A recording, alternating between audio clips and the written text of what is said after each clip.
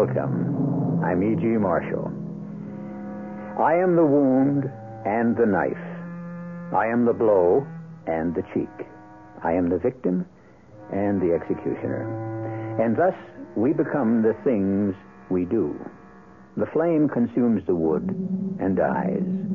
And too late does that the life he takes in the end is his own. Our mystery drama, The God Killers, was written especially for the Mystery Theater by Sam Dan and stars Tammy Grimes.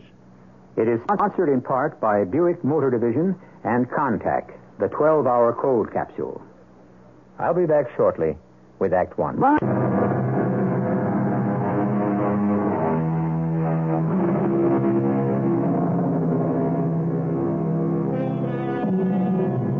Vanity of vanities, we are told. All is vanity, and a searching after wind. True. And yet, just a little vanity? Can it be so bad? Don't we need it to add a bit of piquance to life? Especially women. Who would give a woman a second look if she didn't have just a touch of vanity? Ursula Underwood has no vanity at all. Zero. And the result is, no one has ever given her a first look. Ursula, at 40, who doesn't think to hide the approaching gray in her hair, whose lips have always been innocent of lipstick, shy, quiet, and self-effacing Ursula Underwood. But here she is, suddenly a center of attraction, literally in the spotlight, surrounded by eager, impatient, anxious men. How did this happen? Well, she's been accused of murder. Okay, Miss Underwood, you better come clean. I didn't do it. Make it easy on yourself. I didn't do it. Where'd you get the knife? Why'd you kill him? I didn't do it. We know you killed him. He was going to fire you. You had the motive. Wasn't he going to marry someone else? You're jealous. That's why you killed him. You picked up that knife and you killed him. Confess. We know what happened. I didn't kill him. I swear to you, I didn't kill him. All right, Joe, Larry. Take a break. I'll handle it. Oh, okay, Lieutenant. She's all yours. Miss Underwood, please. Listen, my name is Lieutenant Barney Shostakovich. I didn't do it. I assure you that you will feel better if you tell us the truth.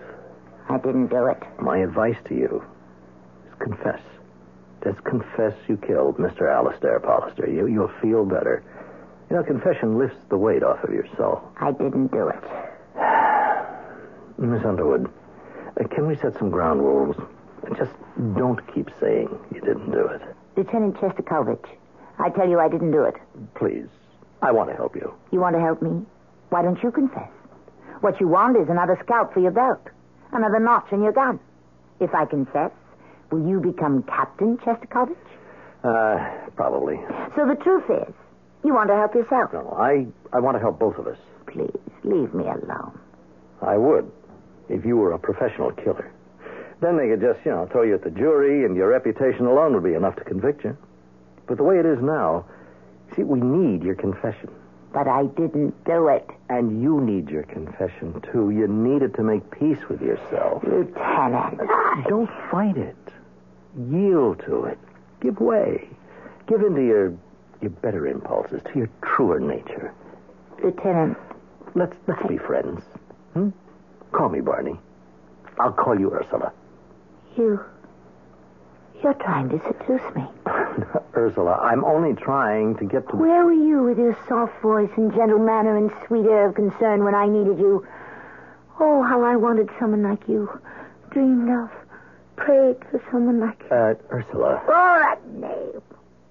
That ugly name. Ursula. Do you know what it means? A female bear. A she-bear. Oh, my Lord.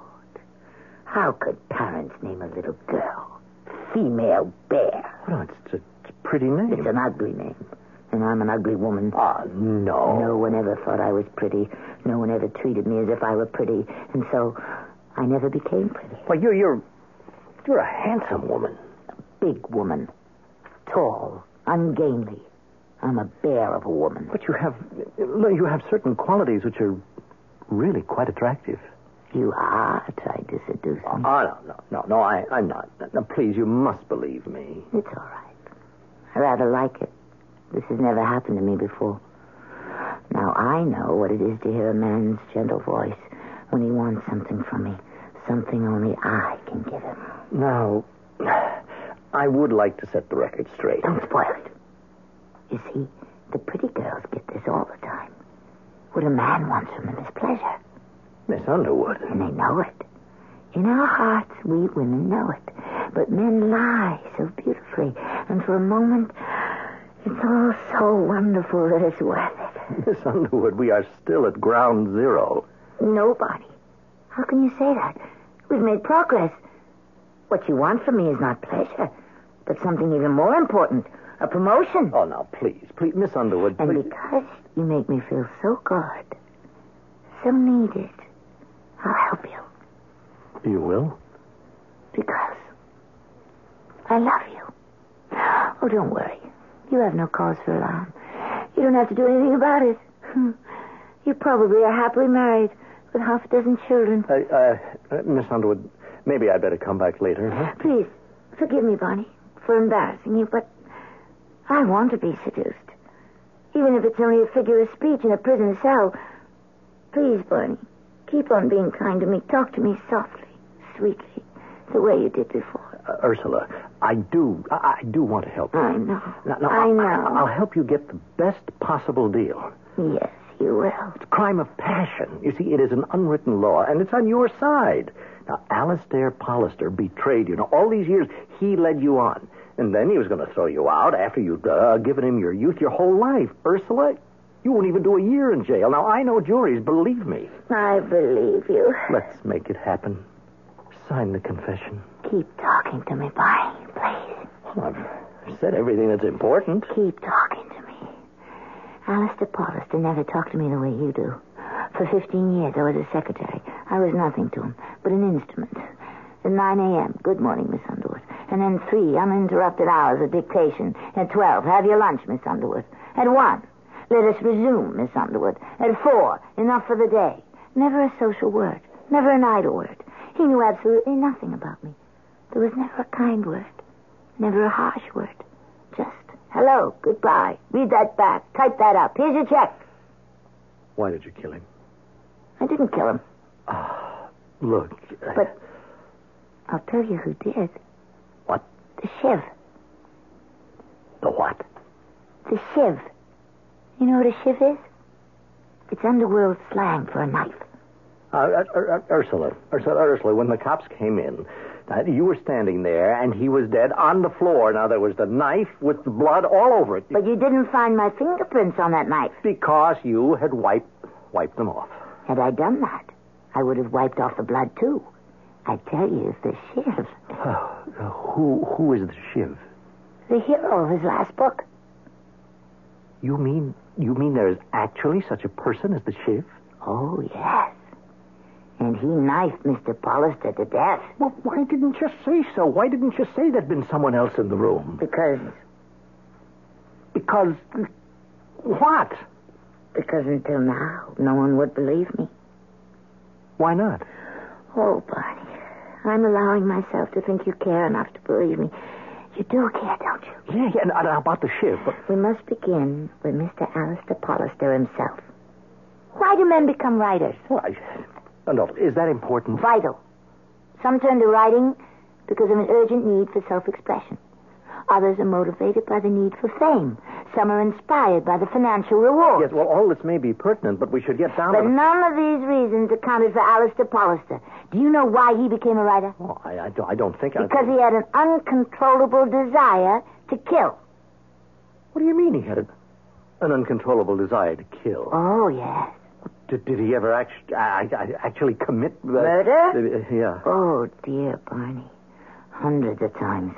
Do you realize what you're saying? He didn't have the courage to kill real living people. Therefore, he became a writer.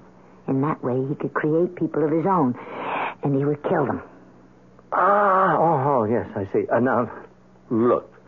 You had a long, hard day. Why don't I let you get some rest? No.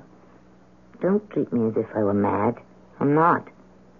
You said you'd be kind to me. All right, all right. You must understand, so you will know why and how he died. You see, he lived for murder. His only thought was to kill. His only pleasure was to destroy life. She was his prisoner. Not just the captive of his strength, but the slave of his will. Do you have that, Miss Underwood? Yes, sir. She knew she should run. At the very least, scream, even beg for mercy. But she stood absolutely still, completely silent, waiting for the knife in his hand to enter her body, waiting. And then, finally, just below her breast, the flash of steel, the short, sharp, searing stab, the sudden gush of crimson, and the pain, oh, the pain. For a moment, she felt it swell, and then it stopped. The beating heart had also stopped. It was dead. There was nothingness. From a void she had come, to a void she returned. Mr. Pollister. Mr. Pollister. What is it, Miss Underwood? Shall we continue? No. Enough for the day. Yes, sir.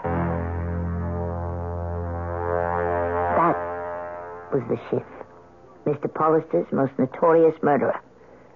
Surely you've read some of Mr. Pollister's books.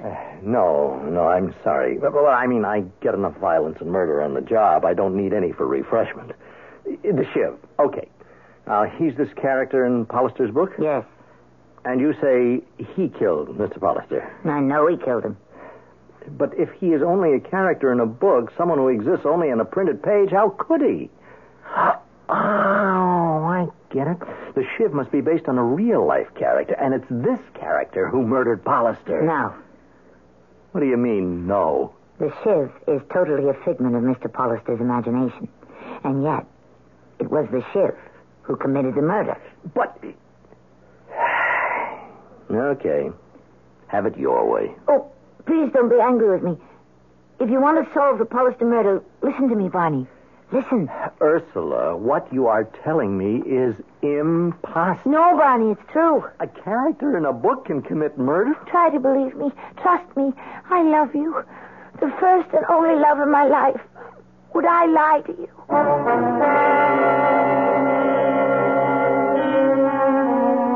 I'm not sure I know how to handle that question. Chivalry would prompt me to say no, but here we are dealing with the emotional and chemical reactions that crackle between highly charged men and women. At any rate, our story has only begun, and we can withhold judgments and answers, at least till Act 2, which I shall bring you in a few moments.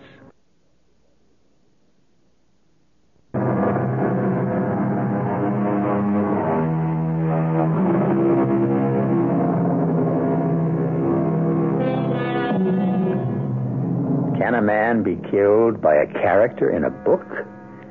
A completely fictional character whose only life, if we can call it that, exists on a printed page? Before you answer that, you might pause to consider, for all we know, we, ourselves, might be fictional characters in somebody's book. Barney, I wouldn't lie to you. I wouldn't lie.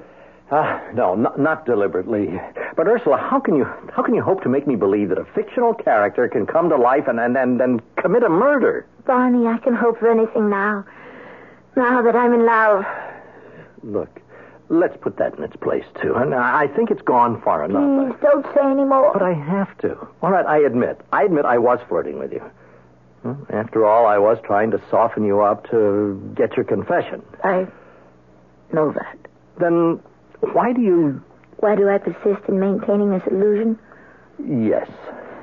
Because I have nothing else. This poor, pathetic illusion is the best I'll ever have.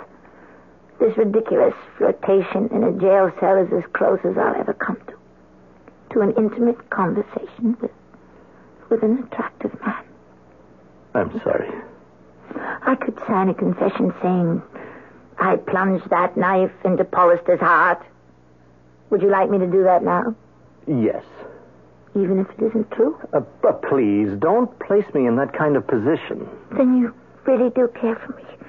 A little. Look, I'm a cop. I'm doing a job. Everybody knows you killed Pollister. How does everyone know that? Oh, for crying out loud. There was no one else in the house. The neighbors heard you both screaming at each other. But I said I didn't do it. I know. Look, you were fighting about this fictional character, the Shiv. But he's not fictional. He's real. Wait. You said before that he All was... I said was that he was created by Mr. Pollister. Now what am I supposed to believe? That Pollister could create the type of character that can step out of the pages of his book and plunge a knife into Pollister's heart? Is that what I'm supposed to believe? Yes. Oh, ground zero. We're not just back there, we're below there. It's true. Do you know what that sounds like? Do you have any idea what that sounds like? Yes. And do you know why I have the courage to say it?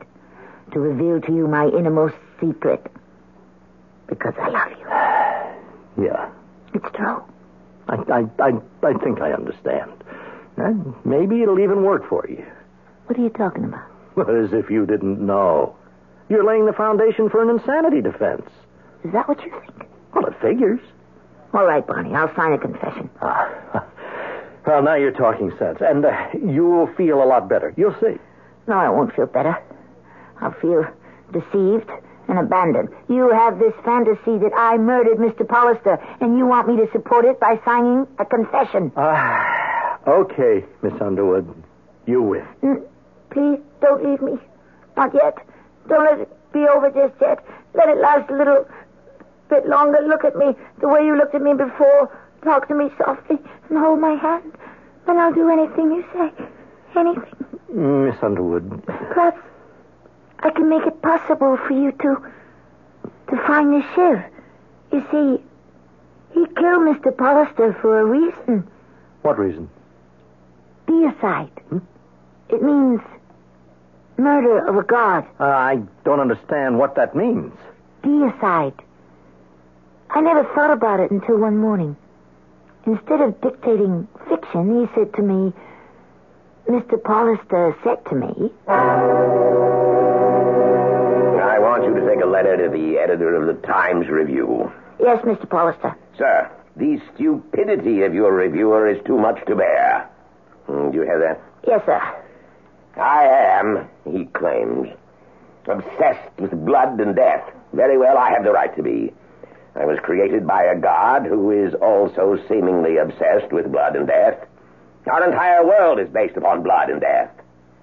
Fighting, killing are inborn instincts. War is so easy, so common, so easily begun, that indeed it must be second nature. I have merely patterned my worlds after the only world I know. All I have done is stripped away the hypocrisy. I have exposed us for what we are. Yeah. Have that ready for my signature sometime today. And now, let us return to chapter 5. His eye fell on a mace. With one blow, he could shatter her skull. Miss Underwood? No. Yes, sir? You seem to be in a trance. I'm sorry. I shall repeat. His eye fell on a mace. I'm sorry, Mr. Pollister. I don't know what I was thinking of. He thought, with one blow, I can shatter her skull. I don't know what got into me. Miss Underwood, please do not interrupt. Yes. The brilliant blonde hair would be spattered with crimson. I was terrified. Of what? Of what he had written in that letter to the editor. Why? Because I've never looked at it that way before. What way? Till then, it had just been dictation. It had meant nothing, just words, and I was putting them down, typing them up. Well, I still don't follow. For the first time, I realized that these were real people. What do you mean, real people? These are just characters in books. No. They live. They live. Yeah. Well, You think I'm crazy? Well, you talk this way to a jury and you'll have it licked. Suddenly, they were more than just words on a printed page. They were really human. They had, there's a word, presence. You're going to laugh at me. Don't. Please, not you. Don't you laugh at me. I couldn't stand that. No, I'm not laughing. He would draw them beautifully, so beautifully, and then he would kill them. There was a man. A man named... Stephen Shea, with laughing blue eyes and a flashing smile. Stephen Shea, fleet of foot and light of heart, singer of sweet songs, with a love for all mankind. Have you got that? Yes, sir.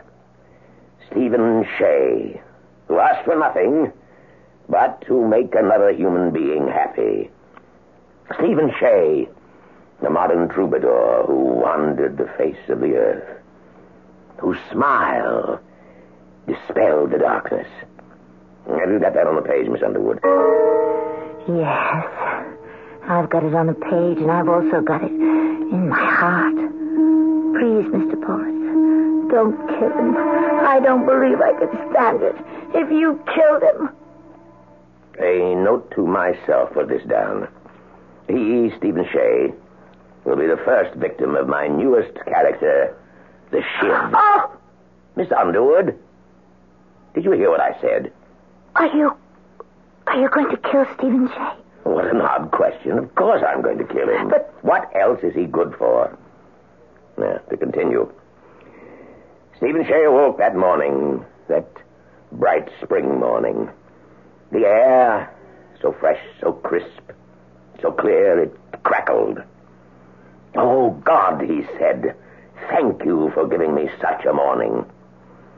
Poor Stephen Shea. How was he to know this would be the last morning of his life? Well, it's 12 o'clock. Take your break, Miss Underwood, and we'll kill him after lunch. When I walked out of his apartment, I was in a daze. Mechanically, automatically, I made my way to the little restaurant down the street where I always took my meals. I sat down at my usual quiet, out-of-the-way small table. I sat there in silence. Fortunately, the waiter was too busy to bother with me. I don't know what I could have said to him. I knew the tears were streaming quietly down my face. And then I became aware of someone. Of two flashing blue eyes and a bright smile.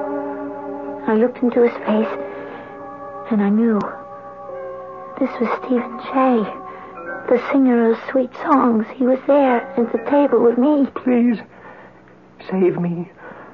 Don't let me die. Save you? How? I don't want to die. Why should I die? Have I ever harmed anyone? He's going to kill me. I know. Can't you help me? What can I do? It's his will. It's God's will. But you're also divine. Who is? You are. You're a goddess. You helped make me. You put flesh on my bones, blood in my veins, thoughts in my head. But they belong to him. That flesh, those thoughts. But you placed it all on the paper. You are the handmaiden to God. You are also divine. He won't listen to me. I beg you. I don't want to die. Please save me. I'll worship you forever. Promise. Promise. I'll try. And so I was determined to save him. Now, look, Ursula, I want you to consider, very seriously, the idea of seeing a psychiatrist, you know? Don't, Bonnie. Don't treat me as if I were mad. Just be kind and patient and sweet. I told him I would save him. But how? How could I keep the Shiv from killing Stephen Shea? What could I do? These things that you're saying, now, they're not really helping you. You'll be shut up in an asylum for the rest of your life. Now, you're better off with the crime of passion, even self-defense. The jury has to be on your side. You don't believe a word I'm saying.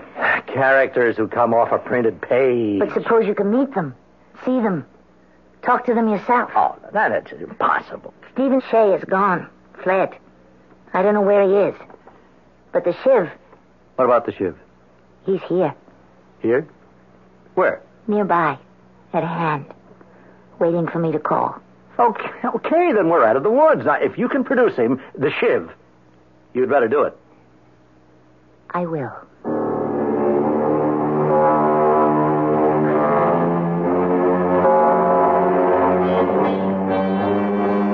All right, now we're getting somewhere.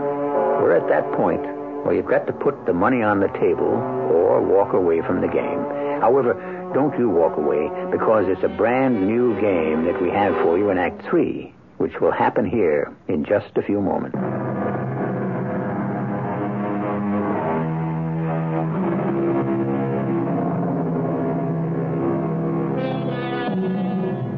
We speak of the characters in books as fictional, which means they aren't real.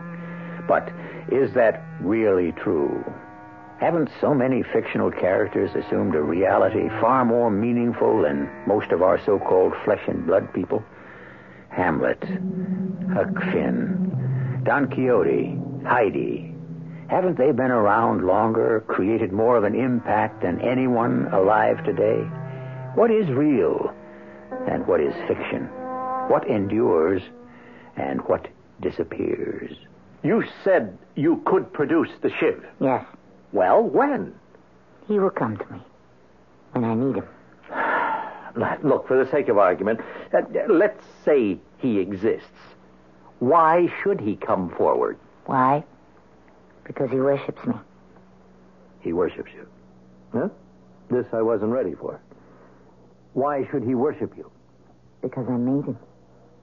I created him. Now, hold on. Wasn't Pollister the maker, the creator? Yes. For 15 years, Alistair Pollister was the creator. But not for the last book. In the end, I became the creator. You? Yes. You see, I was afraid of all the evil Mr. Pollister was unleashing on the world. But all he was doing was just writing books. No, he was creating people. You must understand. People. Stephen Shea was a person. A wonderful human being. I had to save him. And so I tried. The only way I knew how. Good morning, Miss Underwood. I believe we begin with Chapter 7. Title: Introducing the Shiv. It would be accurate to describe the raw material that went into the making of the Shiv as pure, undiluted evil. As some men worship gold, he worshiped death. As some men lusted after women, he lusted for blood. Killing was all that mattered. He was a machine. A merciless, remorseless, relentless machine. Mr. Pollister. Yes, what is it? I know you don't like to be interrupted, but is that right? Is what right? Well, can any person ever be completely evil?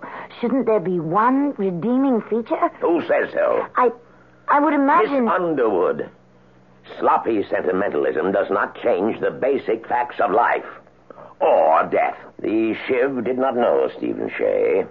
Didn't matter. The street was deserted. Shea had a throat. The Shiv had a knife. There was no flare of anger, no thrill of excitement.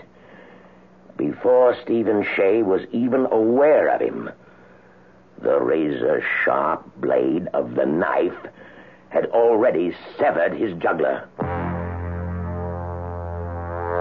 Then the Shiv did kill Stephen Shea. No. Well, how can you say no? That's what Pollister dictated. He may have dictated it, but I didn't write it. I wrote something else. Something else? Yes. I created a different character. How could you? I gave the Shiv another dimension. Oh, he was still a killer. But I gave him the ability to feel pity. But how? What Mr. Pollister dictated was one thing. What I typed up was something else. The Shiv had a knife. Before Stephen Shea was even aware of the killer, the blade was ready to enter the jugular. And Stephen Shea suddenly saw death. He said quietly to the Shiv, "Why? Why do you want to kill me?" And the Shiv, who had spilled blood a dozen times, was brought up short. Why? And quietly, he turned and walked away. As silently, as quickly as he had appeared. And as he walked, he kept saying to himself, "Why? Why?" So, What you're saying is you rewrote the story Pollister was dictating. Is that it? Yes. And that's how I became the creator. I became God. At least for the Shiv. Because that night I was asleep, and suddenly I was awake. I don't know why. I thought I heard a voice calling to me. Well, what kind of voice? I didn't know at the time. I felt someone wanted me, needed me. So I got out of bed. I dressed. I went out. I followed the voice. The way a plane follows a beam of radar. I came to a hotel. It was actually one of those cheap rooming houses. I followed the voice to a room. I opened the door. He was there, in a small, shabby, furnished room. Who was? The Shiv. He was on his knees. He was praying. Please, my God, come to me. Show yourself to me. Tell me what I have done. Please. You're here. You called to me. Help me. I've killed 12 human beings. None of it ever bothered me until tonight. Suddenly, I felt such a terrible wave of sorrow. Why? Why do I feel it? I never thought I was doing anything wrong. I only felt I was following the orders of my God. I was, wasn't I? Yes, but you see, 2 gods were struggling for your soul. And now, you are the new master, the new creator. Do you feel it? Yes. Now, I feel it. Not a god of death, but a god of life.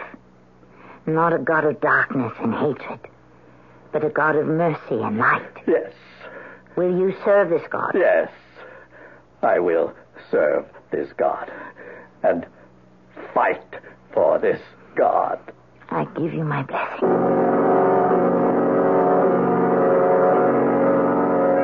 So now you're the god, the goddess, or whatever it is, to the Shiv. Yes, you must believe it.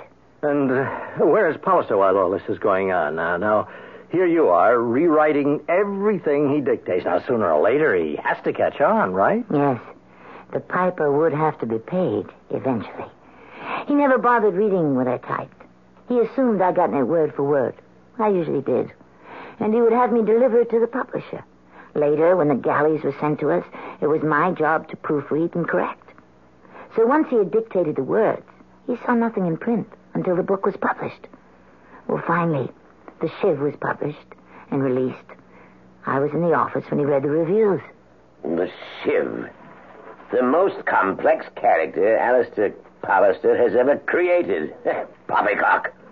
The Shiv is the most simple, uncomplicated... What do they say in the Times? Do you have it over there, Miss Underwood? Oh, thank you.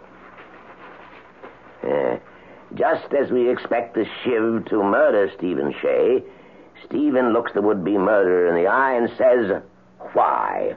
Why do you want to kill me?" And we feel a sudden chill because it has the same force as another question asked so many years ago. "Saul, Saul, why persecutest thou me?" Ha! This man is a fool. I never wrote anything like that. Miss Underwood, hand me a copy of the book. He opened the book and began to read. I could see an entire parade of emotions move across his face. First amazement, then puzzlement, then confusion. Well, I'll sue that publisher. I'll have the shirt off his back. How dare he? This is not the manuscript you delivered. This is not the galley proofs you corrected.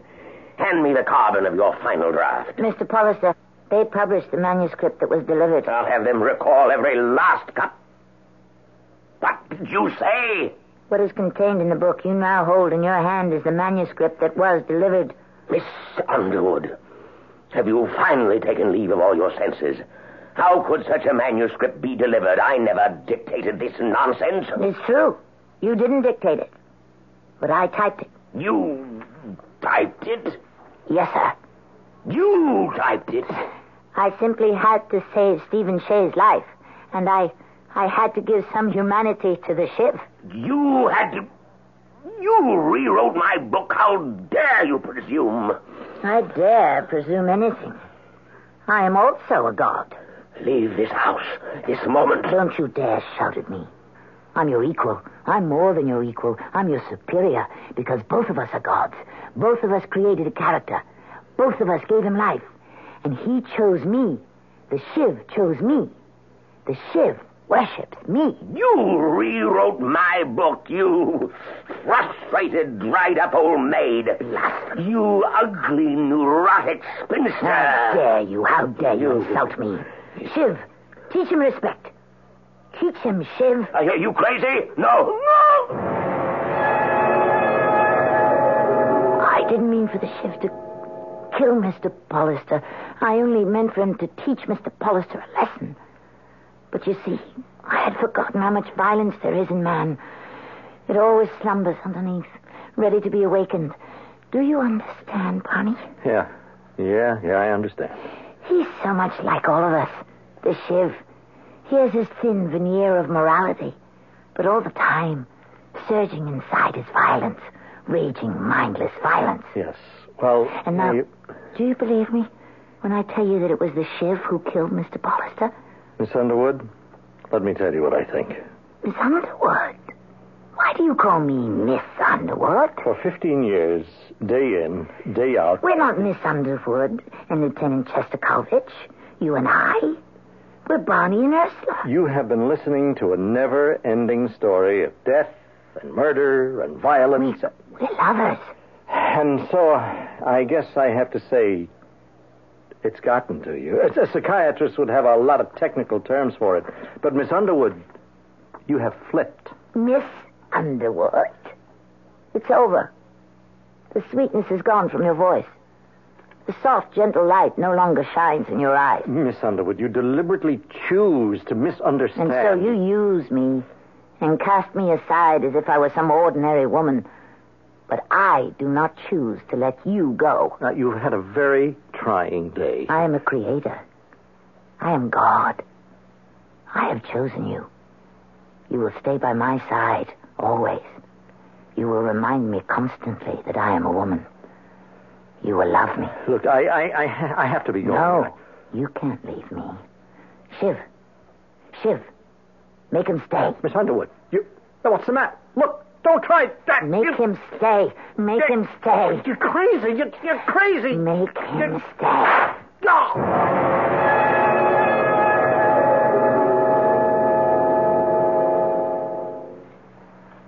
Miss Underwood? I'm Sergeant Joe Maselli. I didn't do it. We know what happened. For some reason, you started a fight with Lieutenant Chesterkovich, and...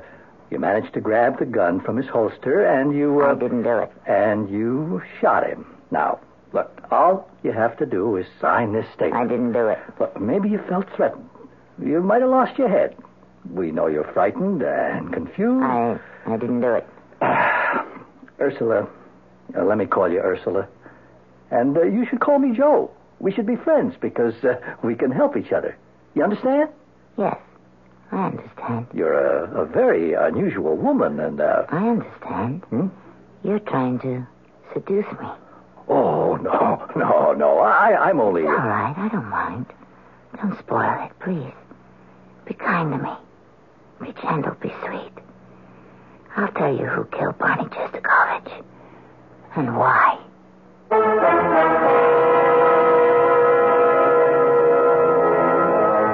They better get wise to that lady before she kills off the entire police force. Oh, but wait. Why did I say before she kills? After all, isn't it possible that a gentleman named the Shiv might have been taking an active hand in the proceedings? Who is to say Ursula Underwood isn't a goddess? You have to admit, our theater is one of the few places in this world where you can have your cake and eat it. I'll be back shortly.